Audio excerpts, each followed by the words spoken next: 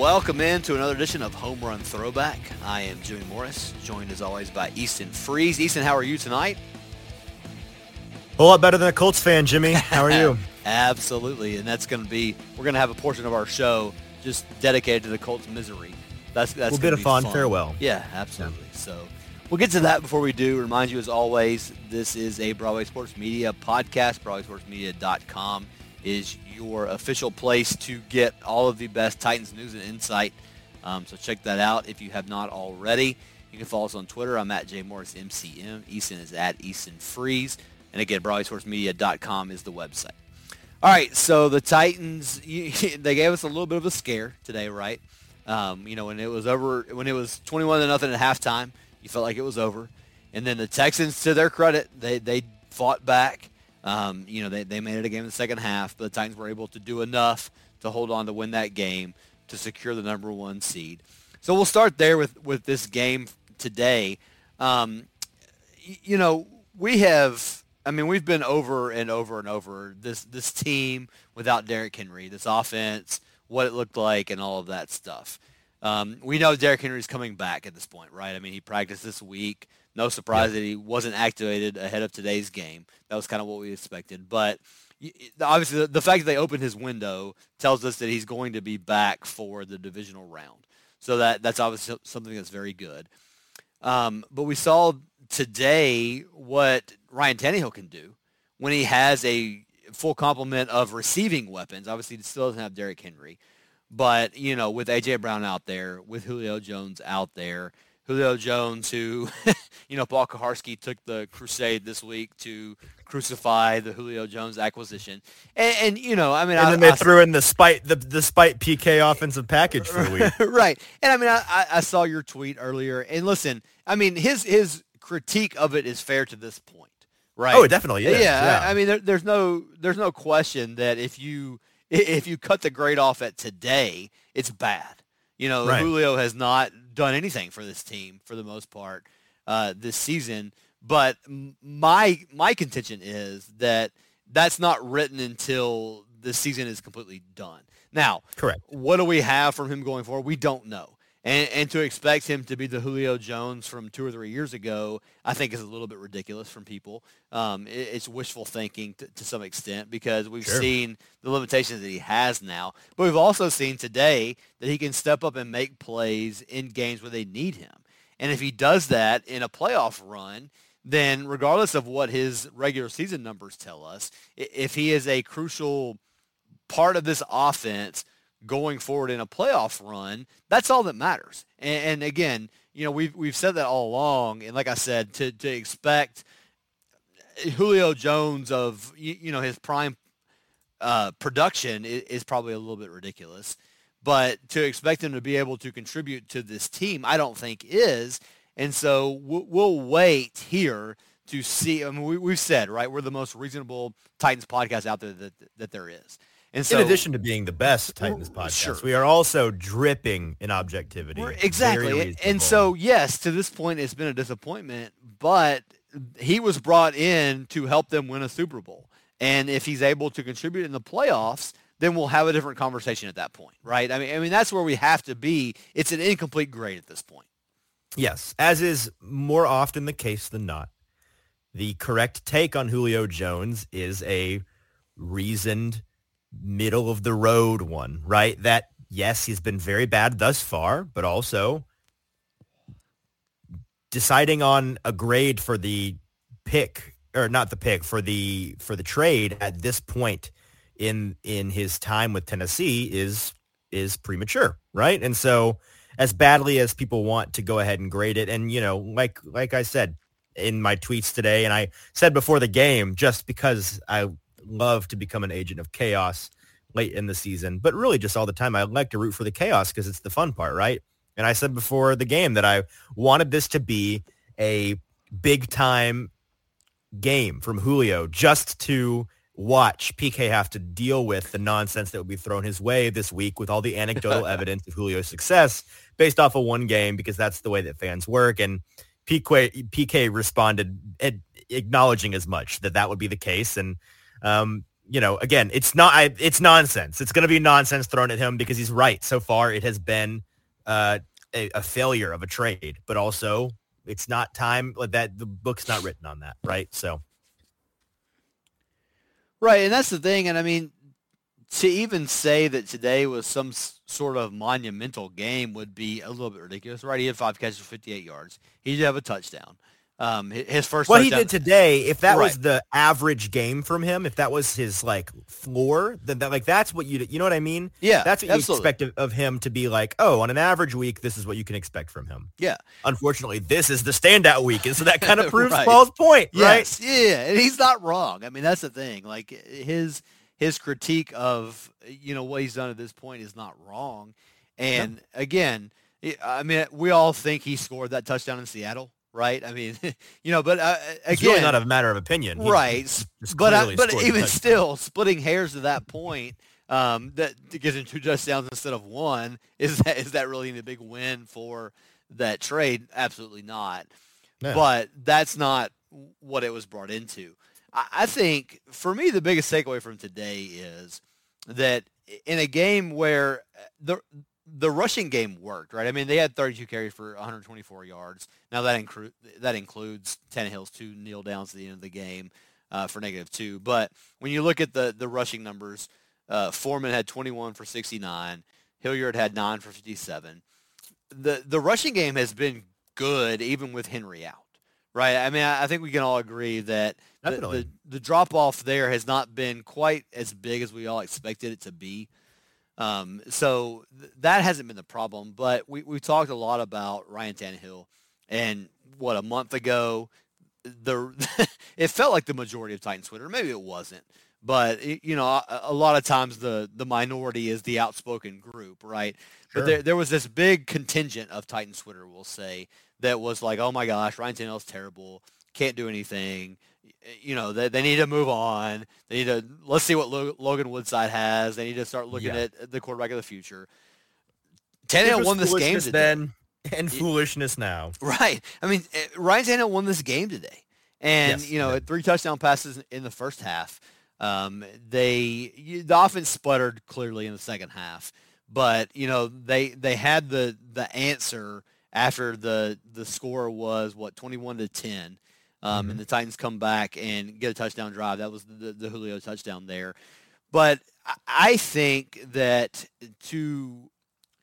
when you look objectively at Ryan Tannehill, when he has weapons out there, when he has A.J. Brown as the number 1, Julio Jones is number 2, Nick Westbrook-Akina as his number 3, all of a sudden the passing offense is a lot different. Right? Uh-huh. There were plenty of weeks where we're talking about Nick Westbrook-Akina as the number 1. And again, we had this conversation so many times, but I contend that there is not a quarterback in the league. If there is, there's 1 or 2 quarterbacks in the league that could be successful with that group. And it's funny, we whatever week it was when we were recording while the Tampa Bay New Orleans game was going on. And, in that game, Godwin and Evans for the Bucs both get hurt in the first half. The Buccaneers end up getting shut out in that game. It was only the second or third time, whatever it was, that Tom Brady had ever been shut out. It was the first time since years and years ago. But it seemed like everybody, not everybody, because there are always unreasonable people, but it seemed like reasonable people at that point looked and said, you know what? Quarterbacks need weapons around them. Brady's a pumpkin. He's got no one to pass to. Right, to be successful. And now you saw today that Ryan Tannehill can win a game for you when he needs to. Now, the Texans, and they're bad and all that stuff. I mean, I understand that. But we've seen the difference in his offense since A.J. Brown came back. That has been the big turning point, right? That game in San Francisco, or against San Francisco, it was here, but it was against the 49ers where A.J. Brown was back. And in the second half, it was basically like, we're going to feed A.J. Brown, and we're going to see what happens. And we saw that, this team can be really good when he's out there. And so I think that has to give us confidence going forward in the fact that the passing game and Ryan Tannehill can win a game for you when he absolutely needs to do that. We saw that again today, and we've seen that since AJ came back. Yes, it absolutely should give you confidence. And for those, there were a number of people that I saw during the game frankly just panicking over what was going on in the second half with the Titans offense. And I was responding to some of them that were directly pointed at me, just about how this is, somebody told me that we were in DEFCON 3 for the Titans offense, falling apart, this game falling apart. And they were trying to throw it away there for a minute. Taylor Lewan acknowledged as much after the game, running off the field to an NFL Films camera, caught him saying, "We almost pulled a classic one. We almost did the Titans thing that the Titans do, playing down to the competition and losing games they shouldn't lose." But they didn't. They held on and they won. And here's my general take on Week 18. That is really not a revolutionary thing, but I think it bears reminding, it bears repeating, especially when you have a situation like this. Performances by teams that have everything to play for, that are playing for playoff positioning, playoff seeding, just to get into the playoffs, should be taken with a grain of salt in Week 18 or in the past Week 17. And performances by teams that have nothing to play for, teams that are already out, teams that are just trying to play spoiler, teams that this Week 18 game is their Super Bowl, it's their final game of the year, should also be taken with a grain of salt. From a betting perspective, from a trends perspective, teams that have nothing to play for, that are playing spoiler in Week 18, the underdogs, the guys that are already out, they always overperform at like a 60-something% clip. They win outright. In at like an 80-something% clip, they are 70-something% clip. They cover the spread in these games. Professional bettors love Week 18 because they bet all the ugly teams to cover or to win outright. The teams that everybody thinks is not going to win, they're going to roll over because they're already out of the season. And they like to, clean up and have a great payday at the end of the year, end of the regular season, because that's what these teams do. When you have nothing to play for, you can empty the bag as a coach, as a coordinator. You can take all of the bag of tricks that you had amassed throughout the season and just empty it, throw it all out on the table. The trick plays, the special plays that you like to save for big spots. You can throw all that out there and play loose because there's nothing to lose for. They got nothing to lose. Teams that are trying to play for the playoffs, they're looking ahead because they're still in it. They're going to play tighter because they're the team with all the expectations. They're also doing this weird dance, this walking the tightrope of trying to put as little on tape as possible while still, succeeding in the game, winning the game, right? They're trying to be as vanilla and as safe as possible. They're just looking to get a win and get out in one piece. And so I think you saw that with the Chiefs in their game on Saturday against the Broncos. A Broncos team looking a lot better than you expected them to, a Chiefs team looking worse than you expected to. I think you saw that today with the Titans, a team where you expected them to look better than that against the Texans, and the Texans team that looked like it had more life than you thought they might have. That's just how that's going to go in Week 18. And so to overreact to any Week 18 performance on either side of that equation, I think is foolish, because historically, the team that you see, playoff team that you see in Week 18, is not the same team or doesn't put up the same performance that they do once they get into the playoffs. Because playoff football, it's a different ball game, right? It's a totally different brand of football. It's a lot of coaches and players refer to it as a whole new season because in a way that it is. Different things matter more, and it's just different. And those teams they're preparing, they're saving up what they can for that playoff push because it's a week-to-week league. Once you get into the playoffs, you have to win to advance. Yeah, and I'll take the stance too. And I mean, I am one, we talked about this before we jumped on here, but I'm one that never says the game is over before it's over because we've seen so many crazy things that happen. And I'm just, play sports growing up, you don't jinx things, right? But at 21-0, with the way the first half ended, the turnover or the Titans get the ball back and the pass interference that gives them that touchdown right at the very end to go up 21-0. You felt like the game was over. And if you're looking contraire, at it, Jimmy. Yeah, right. But I mean, if you're looking at it from the Titans standpoint, from the Texans standpoint, it's like, okay, the Titans have, they're getting ready for the playoffs. The Texans have nothing left to play for. You're down 21-0. Things went about as poorly as they could at the end of that first half. It would be hard for either team to not have that mindset going in. And I know if you listen to Mike Vrabel, he is big on, not letting that kind of stuff creep in. But I don't know. It would be impossible in my mind in that locker room to be like, we've got this game won. And so I think there was a little bit of that coming out in the second half, and we kind of saw that, right? It took the Titans a minute to kind of kick back in to get to the point where this game's not over. 100%. Get another score, they even had to step it back up. I mean, all those things. And I don't know. This is all subjective or not, whatever. This is all thoughts from outside the locker room, just kind of my own mentality creeping in here.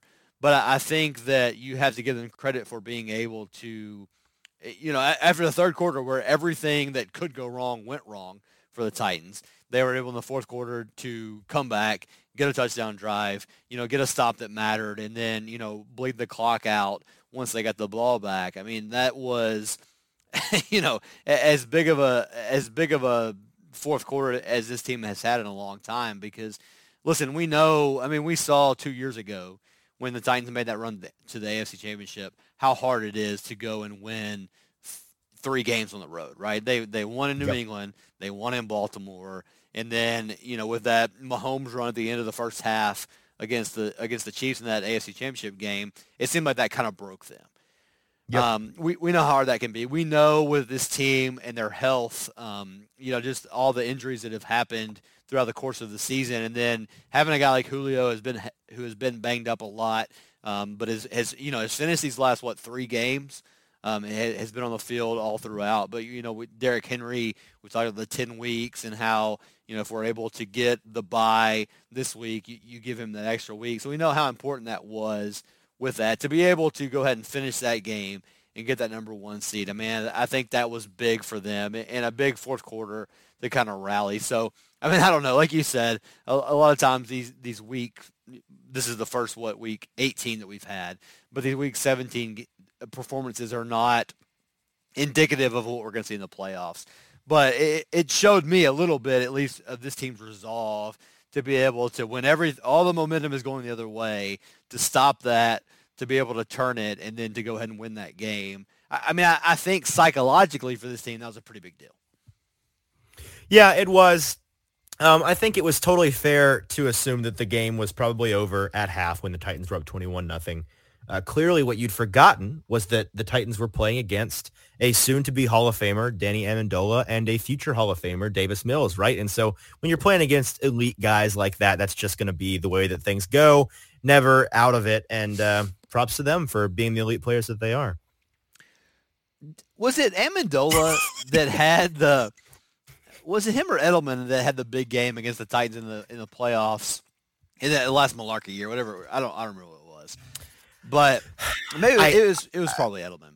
I think it was Edelman, but I don't know. Those guys, that's the white boy New England receiver. Yeah. It's all the same person. It's just an amorphous blob for the last 20 years going through those guys. There's been 3 or 4 of them, and they're all the same to me. So I honestly don't know. And listen, if you're Mike Vrabel, I think obviously you would love to have been able to, go down and score on that first drive and really crush the Texans. And be able to rest some of your starters and that kind of. You would love that. I said as much. I said if they go and score right out of the gate and it's 28-0, I think you consider resting starters. And that was not the case. Right, but you have some teaching points from this game if you're Vrabel, right? Don't ever give up. Play to the end of all that stuff, right? I think there is some value that can come from that for this team. Well, there definitely is because, like I said before the Steelers game, this is a team that hasn't had to protect a lead pretty much at all this season. And I was afraid that would be the case in the Steelers game going into it, and that was the case, and they didn't do a good job of that. They let the Steelers stick around. They didn't score as many points as they should have, and they lost that game. In this game, another situation that I probably, in hindsight, probably should have thought the same thing and brought that point up last week in the content that I put out, but I didn't. It's another situation where you expect them to get a lead, and outside of having to play the Jaguars this year, they haven't had to do much lead protection. And so that was definitely a learning experience for them. I think that they'll do a better job of that if they, are in that same position in the playoffs. But it's easier said than done, right? To maintain a lead, especially when you're trying to juggle something like Week 18 where you try not to put too much stuff out there, trying to get everybody in and out healthy in one piece, be vanilla about it. That's a tough thing that's a tough tightrope to walk. Yeah, absolutely. And so the two things that we will watch heading into this week. Well, I mean, I guess we won't get really any news, but Christian Fulton and Elijah Molden both got hurt at the end of this game. And so that's kind of the biggest takeaway for me from this game is what's the health of those two guys. Right. No, we know that Fulton came back. Do we Right. know if Molden came back into the game? I've looked and not been able to find anything. I don't think that he did. I don't think so either. But his was much later in the game, so it may have been a situation where they just held him out. Right. And he could have come back in if he needed to. I'm not positive. So we'll obviously keep an eye on that, but we will not get any news on that until they have to release practice reports for the divisional round, right? So we're going to be a week out from, or a week and a half at this point, because it'd be a Wednesday practice, a week, a week from now that we would see that. So I mean that'll be the biggest thing to watch. But other than that, they seem to escape this game pretty healthy. And then again, you get the extra week for guys to heal up, guys that have been banged up throughout the season. You'll get that there.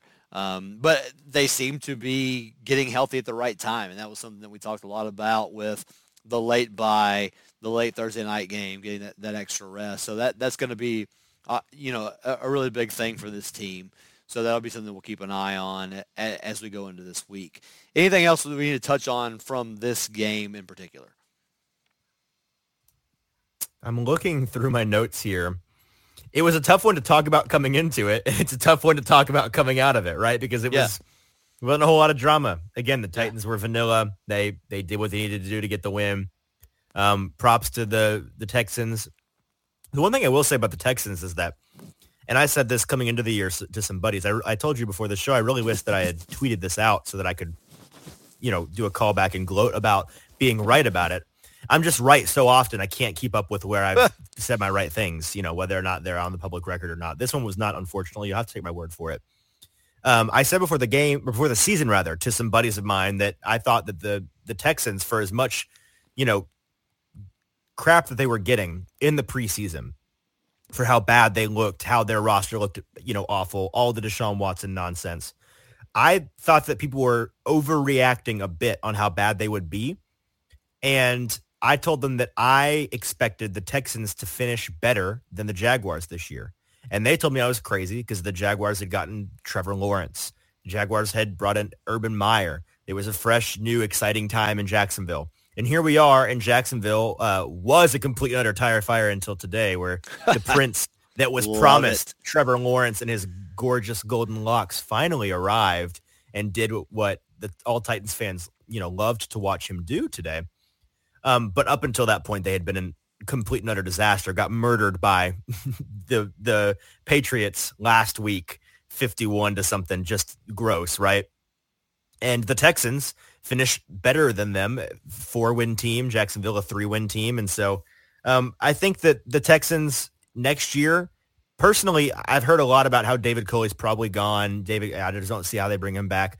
I disagree with that. I think they're going to hang on to him for two reasons. One, I think he definitely overperformed expectations this year, winning 4 games with this team. And they were more competitive in other games than you probably expected them to be. And two, the thinking on him was that he was brought in to be a sacrificial lamb coaching hire. And that's what he, I think, pretty clearly is what he was. But the idea behind that is you get rid of them when the team is ready to, when they've done a rebuild and they're ready to move on and compete. And can anyone say that they're there? It's certainly not, right? I think next year will also be a part of the rebuild. And so they're not in a position to move on from him yet. If he's still that sacrificial lamb, I think the Texans move on from him after next season. But I don't see why or how they'd move on from him this season and get a significant upgrade at coach, because how is that job, a desirable position, right? The other thing is Davis Mills.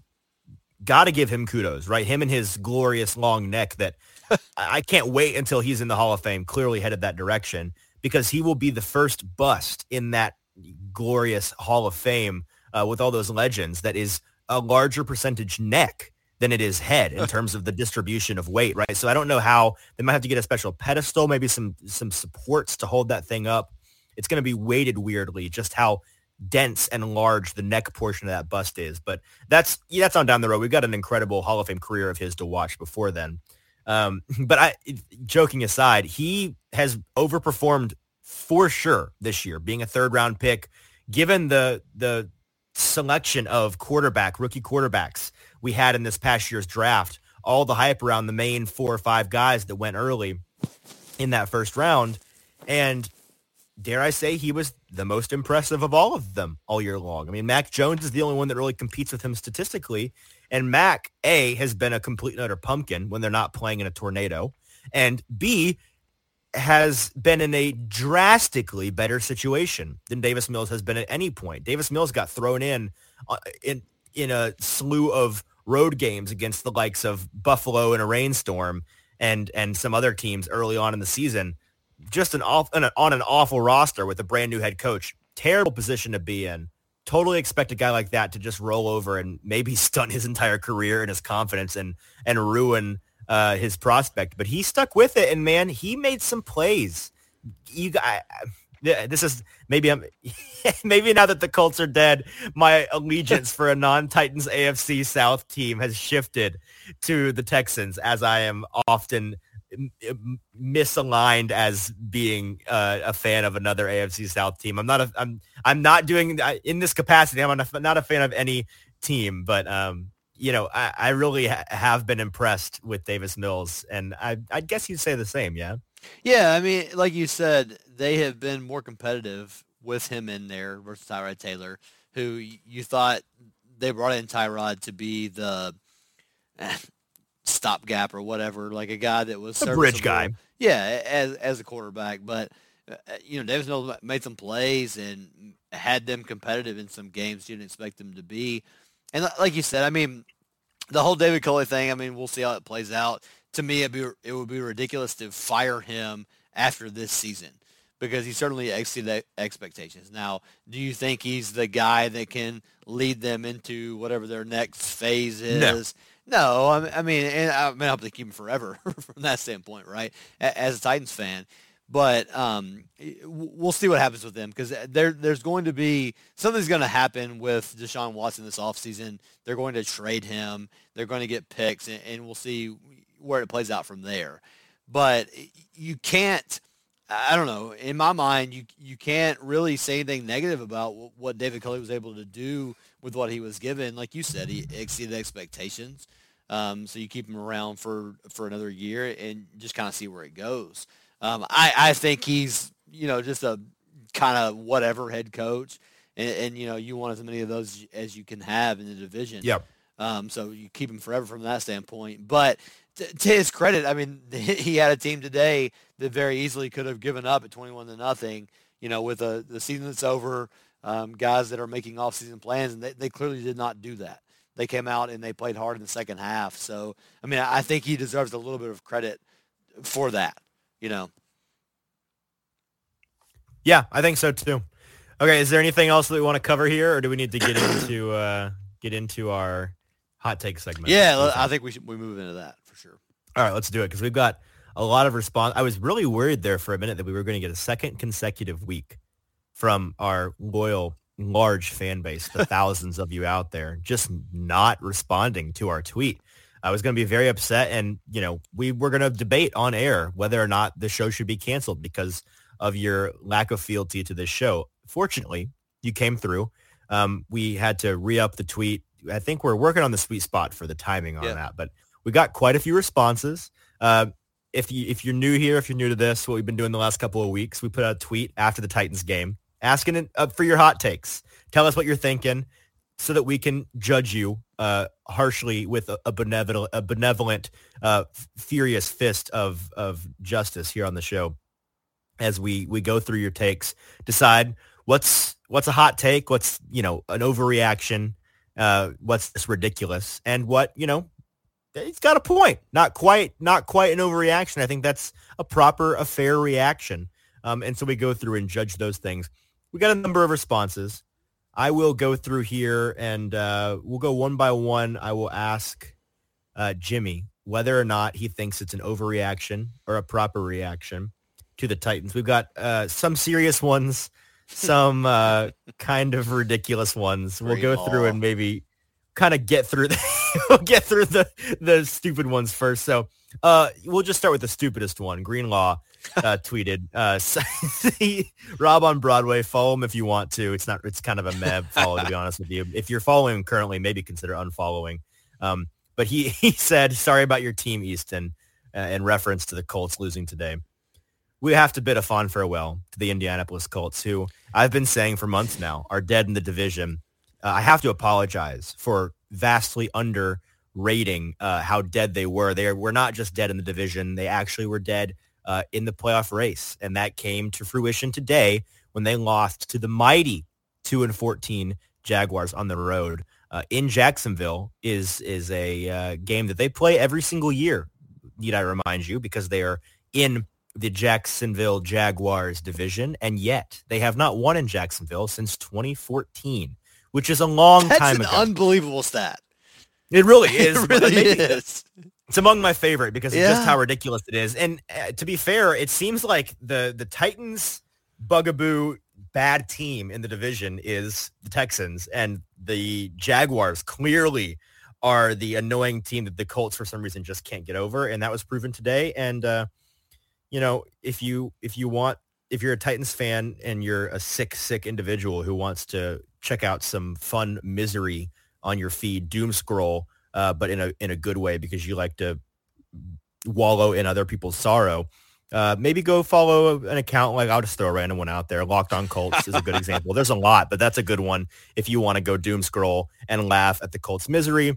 There's even talk of an Andy Dalton, Carson Wentz QB battle next preseason. So you're down bad if that's where you're at, and that's where they're at. So bummer for the Colts, but we don't have time to get too much into them, unfortunately. I'm not even going to ask you because this is a stupid take, and I don't care about your opinion on it. Greenlaw thinks that I'm a Colts fan, and Greenlaw can shove it. So Greenlaw, eat it and get out of my mentions. All right, next one. let me just respond to that real quick. All right. Here's what's funny, right, is that you have said since that game when we had the stat or what was it, 63 days or whatever it was last week. 63, yeah. That we talked about. So now we're at 70, right? But that since the division had been won, and I was the one that was like, oh, hold on a minute. Like, there's games that need to be won, the culture winning games that we didn't think they were going to win, all that kind of stuff. But I will say that what you put out on Twitter is a little bit different than what you've been saying on here. So it's just funny from that standpoint, but I did appreciate that tweet from Greenlaw. I appreciated it, I guess, but I won't tell him that. I hope he's not listening to this, and if he is, eat it, Greenlaw. Okay, next tweet is also ridiculous. Michael Pruitt revenge season. Listen, to be honest with you, part of me thinks this is just a Greenlaw burner account because they are so closely tied together. Maybe they're not, but he's talking about Michael coming back T.O. style. That's unfortunately not happening. Michael Pruitt is out for the season. Sorry, Michael Pruitt revenge season. Perhaps next year. So we have a serious one here from Woo Titan Clan. At Woo Titan Clan, here is his hot take reaction. He says, playoff teams are going to consider the Texans' second half offense the blueprint for attacking the Titans' defense. That means Ryan Tannehill, A.J. Brown, and Julio Jones, their play will be far more important than Derrick Henry's in the postseason, and that the Titans won't win a game with Tannehill throwing for less than 250 yards. So there's a lot to unpack there, but Jimmy, walk us through whether or not you think that's an overreaction or a proper reaction. That's a good question or a good comment, because we saw 2 years ago, the run the Titans went on where it was basically Derrick Henry in those first two games, right? Ryan Tannehill made some big plays in those games. I'm trying to think back. The Patriots game was pretty much a slog, right? But then you had the Ravens game with the Jonnu touchdown, one cheek equals 2 feet, the big play to Khalif Raymond. So, I mean, I think there is some truth to that in the fact that Ryan Tannehill is going to have to make some plays. I think a yardage amount is not necessary, because if he can hit 2 or 3 big plays, that's going to change things. But there are going to be games that Ryan Tannehill is going to have to, I'm not going to say win by himself, but make some plays in. So I think that's a little bit fair. but we haven't seen Derrick Henry since in 70 days, right? We've been through that number a couple of times here. So, I mean, I think that the offense is going to be different with Derrick Henry out there. That there's going to be some things that are different, but they are going to need Ryan Tannehill to hit a certain amount of plays in games if the team is going to win the Super Bowl, right? I mean, is that fair? No, I think that it is. I think it's an interesting comment as well. I don't necessarily think it's not an overreaction. I think it's a little bit of an overreaction, but not much of one. I did say this in the post-game show on the Broadway Live post-game feed right after the game today, that Texans second half is how teams need to play this Titans defense, right? Short passing game, getting the ball out quickly, not allowing the defensive front and the pressure to dictate the terms, not trying to run the ball really all that much because the Titans' run defense is so stout. That's what the Texans did, and it forced the secondary to make some plays, and the secondary did not play a great game today, and it worked. It worked really well, and I think that's how teams will probably. So that part of the take, I think, is fair. And I think that's a relatively good blueprint for teams to attack the Titans' defense. In terms of whose play is more important, I still don't think it's necessarily fair to say Tannehill in the passing game is more important than Henry in the running game, just because the Titans' run game is in games where they're controlling the terms, where they're dictating the terms, how they dictate the terms in terms of possession and time of possession, ball control, right? So that's obviously a very important aspect of these games. It really depends on how the game goes, right? In a game where the Titans are able to control things, the running game is really important and arguably more important than the passing game. In games where the Titans are in a shootout, obviously the passing game is going to be different. So I don't think it's necessarily true that the Titans won't win any game that they don't have more than 250 yards passing. I don't think putting a number on it is all that fair, but and I don't think it's true either, right? That they can't win a game where they don't pass much. I think they can, especially depending on the opponent that they get. But can they go all the way to the Super Bowl just, throwing 150 yards a game? No, I don't think that part is unfair or an overreaction at all. I think that's true. They're going to have some games or, quarters or halves of games where the Titans passing attack is potent. And we saw that in the first half today, and they're going to have to do that some more. Yeah, I think that's absolutely right. Like, Ryan Tannehill's going to have to make plays. To put a yardage number on it is probably not fair, but they're going to have him play well if they're going to win a Super Bowl. I think that's a perfectly reasonable take. Yeah. Okay, so kind of along the same lines, Micah Simpkins at MDS_Titans94 says, Danny Amendola's performance raises some questions about Elijah Molden's ability as a starter. What do we think? Overreaction? Well, Molden wasn't good in the second half today, right? I mean, I think we can all agree on that. Molden for the second half of the season has been good. So yes. Very good. Among the best rookie cornerbacks in the league. Yeah, absolutely. So for the role that they have had him playing, that slot corner, he has done a very good job with that. I mean, would you expected that performance from Danny Amendola coming in? No, absolutely not. But he is a savvy veteran, all those types of things that you would talk about with a guy like that. So I'm not going to overreact here to one bad half of performance from a guy, like I said, who for the most part, especially in the second half, has been really, really good.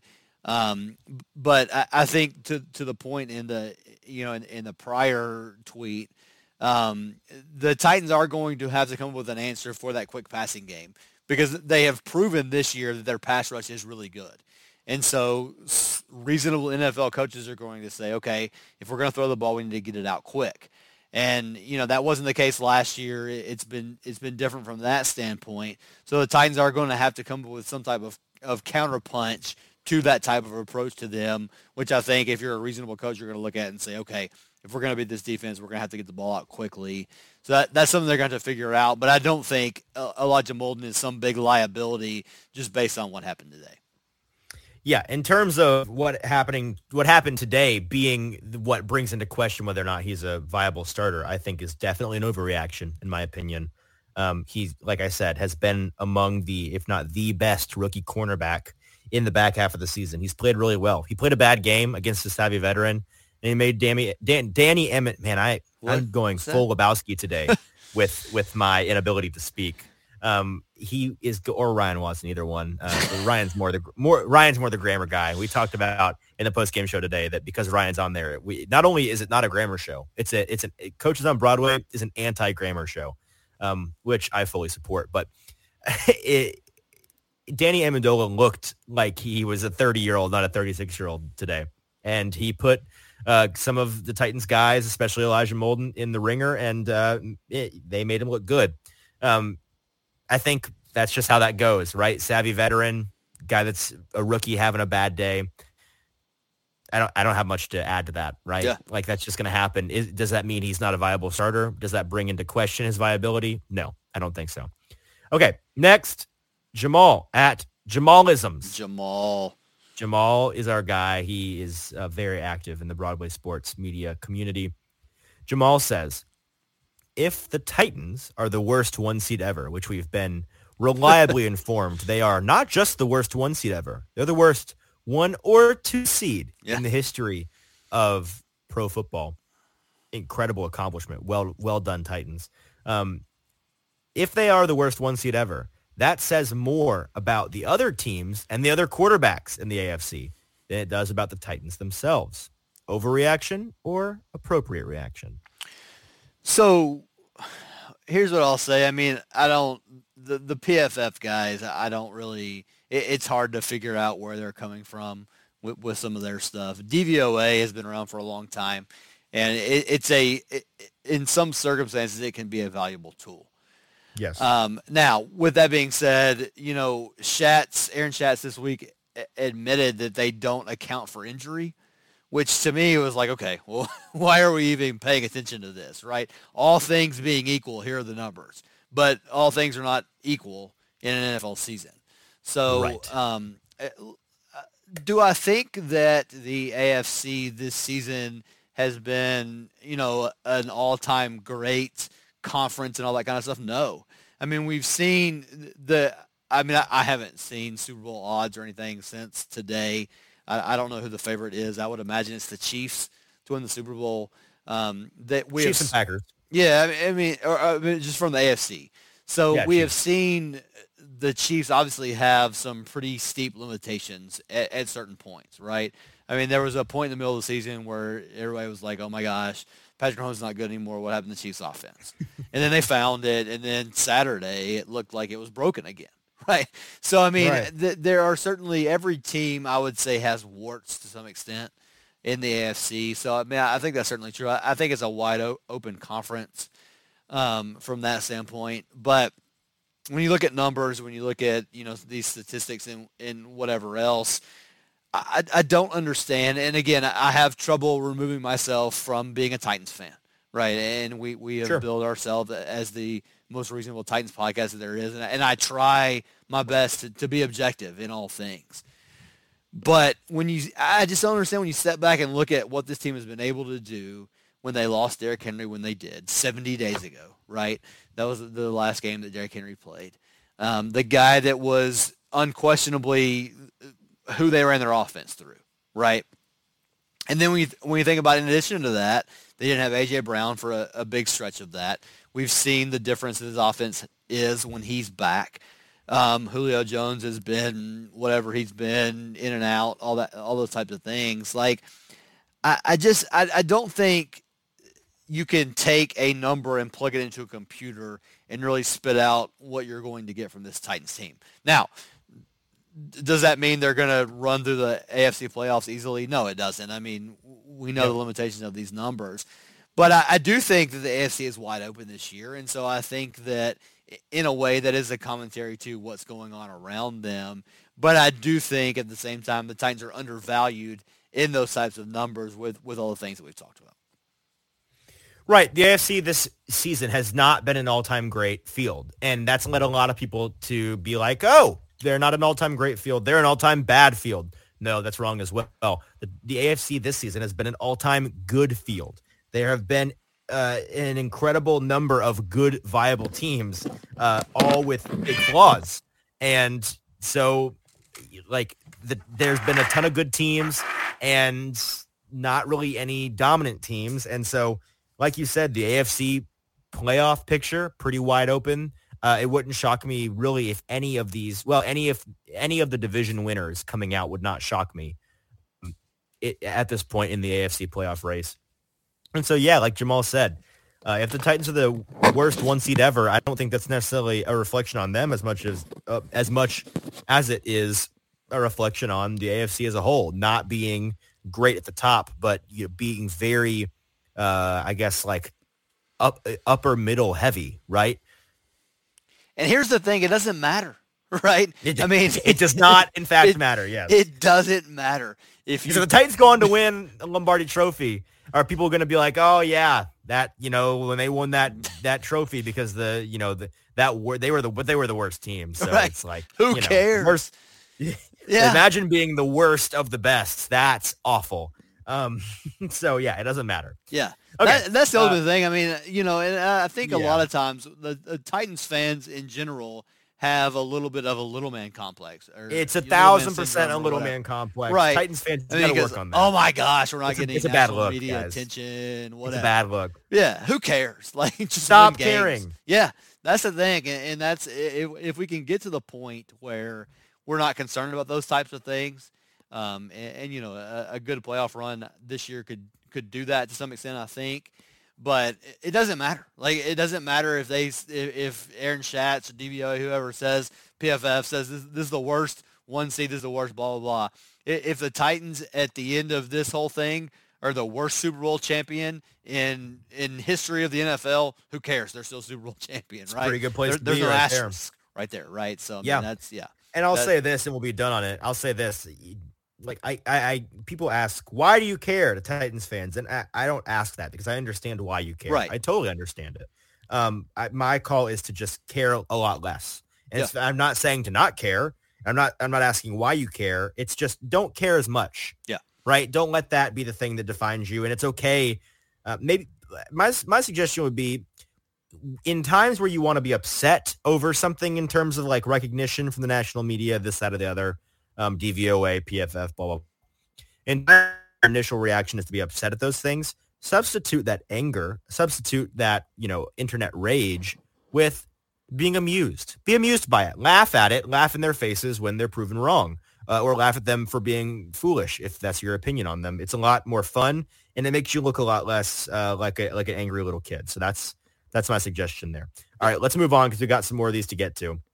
Run to stay me. Run to stay me. At Run to Stay Me, whatever that means. Thank you for responding, though, Run to Stay Me. A healthy Julio Jones' reemergence as a threat shows why he's just as important as a healthy Derrick Henry. Julio relieves pressure off of key players, allowing Brown, NWI, and Ferkser, who is fire as of late, and Fuego, and hopefully Henry himself, more open looks. Overreaction or underreaction? Well, I think we talked about this a little bit earlier, right? About the expectation for Julio or whatever it is. The more you can get from more people, it's better, right? The more things that defenses have to focus on, the better off this team is. And so, to kind of rehash what we did earlier, to expect prime Julio Jones is unrealistic at this point.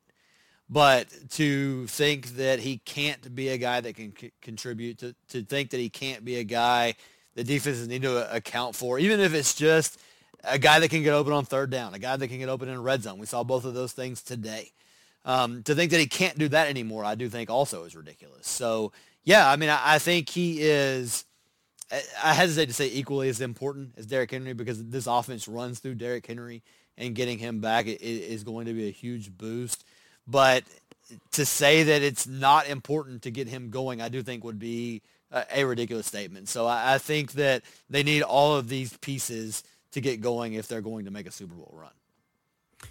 Yeah, if Run to Stay Me was saying that it's not important for him to get healthy and to stay hot and be on the field, then I'd agree that that's not a hot take. Unfortunately, Run to Stay Me said that he's shown why he's just as important as a healthy Henry, and I think that's I think that's a bit ridiculous. to be honest Yeah, with you. that's I think overreaction. it's an overreaction. And I don't think that is borne out as, true by any, realistic metrics. He's important. And if they had said a healthy A.J. Brown, then I think that that's a good argument. Honestly, I think that's a really interesting argument, whether or not a healthy A.J. Brown is as important to this offense as a healthy Derrick Henry. You know what I mean? Like, I think that's a fair, interesting conversation to be had. But a healthy Julio Jones, I don't think that is nearly as important as a healthy Henry or a healthy A.J. Brown. Yeah. Okay, next. A.J. Brown is the new Green. I don't know who Green is, but they must be pretty good because A.J. Brown is pretty good. At Brown is the new. He says, or she, I don't know. They say, Titans are going to end Big Ben's career in Nashville. Now, I'll ask you if this is an overreaction, but it's just an incorrect reaction, frankly, right? Like, Ben Roethlisberger, assuming they get into the playoffs and this game that's going on right now doesn't end in a tie, which we've been recording. I've not checked to see. It's 26-14. The Raiders are winning with just over 9 minutes left. Yeah. Wow, go Raiders, The Raiders man. are quite a story, but anyway. Yeah. Good for them, yeah. Anyways, that's not going to happen. The Steelers will be in, and they will play Kansas City. And in case your short-term memory is malfunctioning, I will remind you that just a couple of weeks ago, over the Christmas break, the Steelers traveled to a COVID-riddled Kansas City Chiefs, who were dealing with a just returning from COVID Travis Kelce, or not Travis Kelce, right, not returning from COVID Travis Kelce, who was out in that game, and then a just returning Tyreek Hill, who was kind of a minor factor due to COVID and being banged up. And they opened an 8.5, or they closed rather an 8.5 point favorite in Vegas, and the Chiefs murdered them, absolutely curb stomped them in Kansas City, and they're going to do the same if they. It looks like they will be getting to play them in the first round of the playoffs. So Ben Roethlisberger is not coming to Nashville. I'm sure if he can miraculously pull out the upset, that'd be great for the Titans. But unfortunately, it's not happening. I'll go ahead and definitively say Ben Roethlisberger, his career comes to an end next weekend. An incredible run, definitely a Hall of Famer. He's not coming to Nashville. Yeah, like you said, I mean, I would love to see him come here. I would love for the Titans to get a second. Right, because it means the Chiefs are gone. That's right, the big thing. Yeah, absolutely. But yeah, I don't see any way that happens. But I'm all for it. I'll be cheering for the Steelers against the Chiefs for sure. Sure. All right, a couple more. First, Sean Smith at Shauner I.K. Smith. He says, and Sean and I have been going back and forth for a couple of months. Him and Rob among the worst in the whole world, frankly, about their ripping me for being a Colts account. The whole, I've checked everywhere. They're among the worst. And I've told Sean just a couple of minutes ago that how much I loathe him. And I do, but we're going to read it anyways because we appreciate him responding to this show. Yeah. He said, hot take. Why were the Colts ever considered to be competitive versus the Titans? It's not a take if you ask a question, Sean. Come on, quit being dumb. But anyways, Sean, I love talking about you here because you can't respond and I can just rip on you. And that goes for everybody that I'm talking about, including you. Greenlaw, eat it. Anyways, Sean, his take is it seems like the Colts should never have been considered to be competitive versus the Titans. What say you, Jimmy? Well, I mean, I'd agree. Listen, the first game... You'd agree that they should have never been considered competitive? Well, okay, so let me say this. The first game against the Colts, the Titans did everything they could to give that game away, and they still won. The second game was a lot more competitive up there in Indianapolis. The Colts, like, I get the whole, and again, this is completely irrelevant because the Colts are out, which is just so awesome. But in case you've forgotten, Colts are I get the argument of beating the same team 3 times in a row, but there's nothing about the Colts that scares me. And I love the fact that they gave up a first-round pick to get Carson Wentz, and they missed the playoffs. They got 7 Right, what's the one thing that the Colts couldn't do this year was allow the Carson Wentz trade to mature into a first-round pick. Going to the Eagles. Did it, and they missed the playoffs. Can't do that, man. Freaking game can't do that, and then they did it. Right, in that game in Indianapolis, if you take away the stupid pass interference calls. Anyway, so, yes, I mean, the Colts are one of those teams, like, if you can play defense and run the ball in the playoffs, you're dangerous. Like, so, I mean, I guess from that standpoint, the Colts could have been, but they're not in the playoffs, so who cares? Anyway, that's all I got. Yeah. Okay, who cares is what we say to you, Sean, and indeed we do not. So get out of my mentions. You and Greenlaw can both eat it. Love it. Let's see. What else was said? There was one more. Where did it go? Hang on just a second. This is great audio. All right, here we go. Good stuff. From Dustin at DKennedy0427. He said, well, initially he said, after today's performance, how should we be feeling about the defense? Which is a great topic for the show. Unfortunately, I think he misunderstood the premise of the question because it's not a hot take. Again, folks, if you're going to leave takes, and I beg that you do because we love talking about your takes absolutely. and reading them and interacting with you. But don't ask questions as takes. It's not a take, man. Takes are it's a definitive statement. We need statements, not questions. But I then asked, how do you feel about the defense, Dustin? Prompting him to give a proper take. And he did. He said, a little concerned. Got very little pressure and looked like the defense we saw in week 1 and the first half of week 2. And this wasn't Kyler or Russ. It was Davis Mills without Brandon Cooks.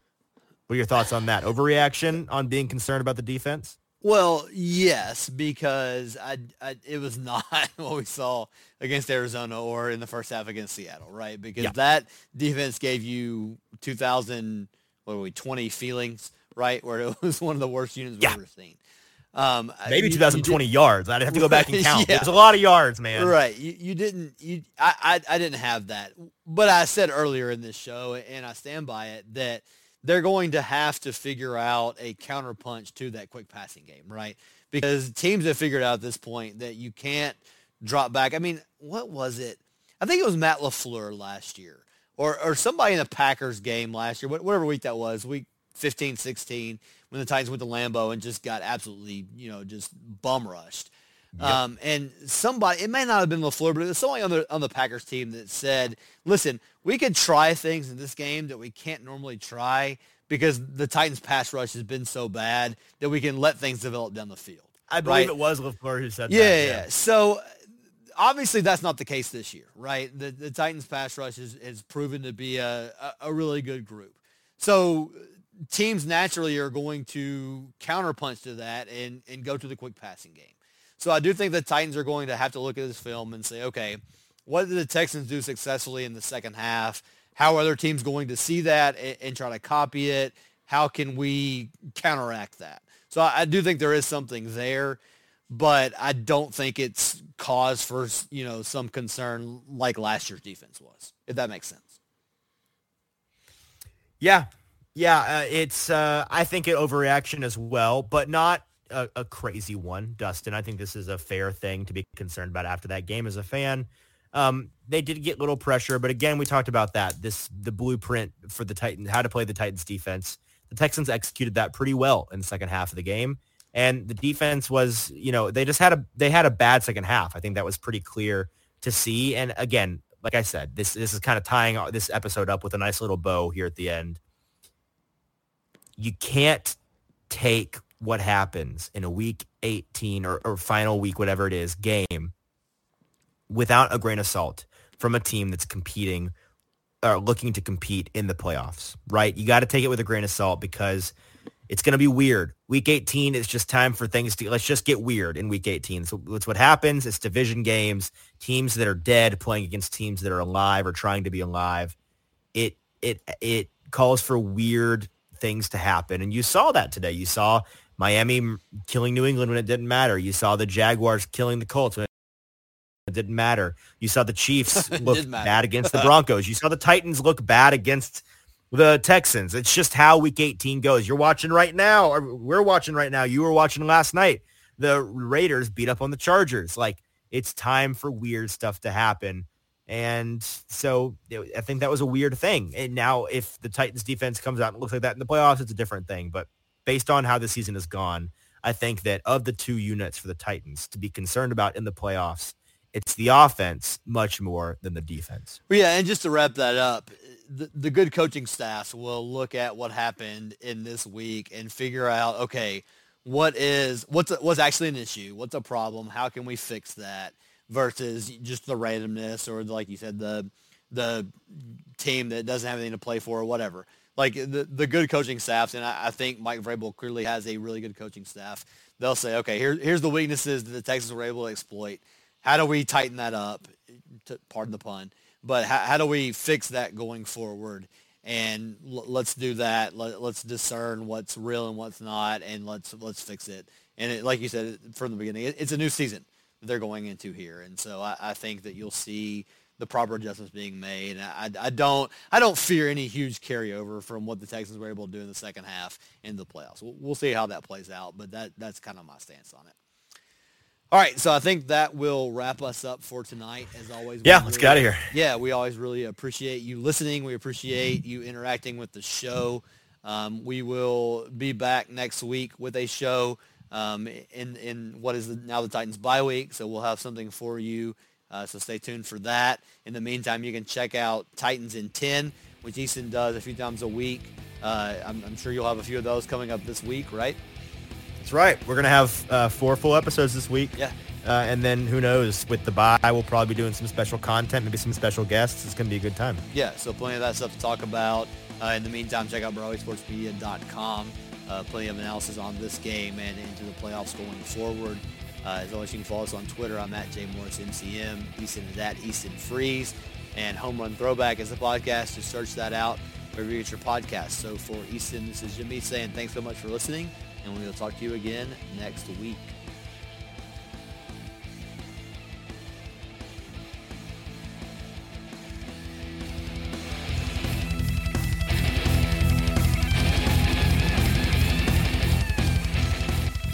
Brought to you by Broadway Sports Media.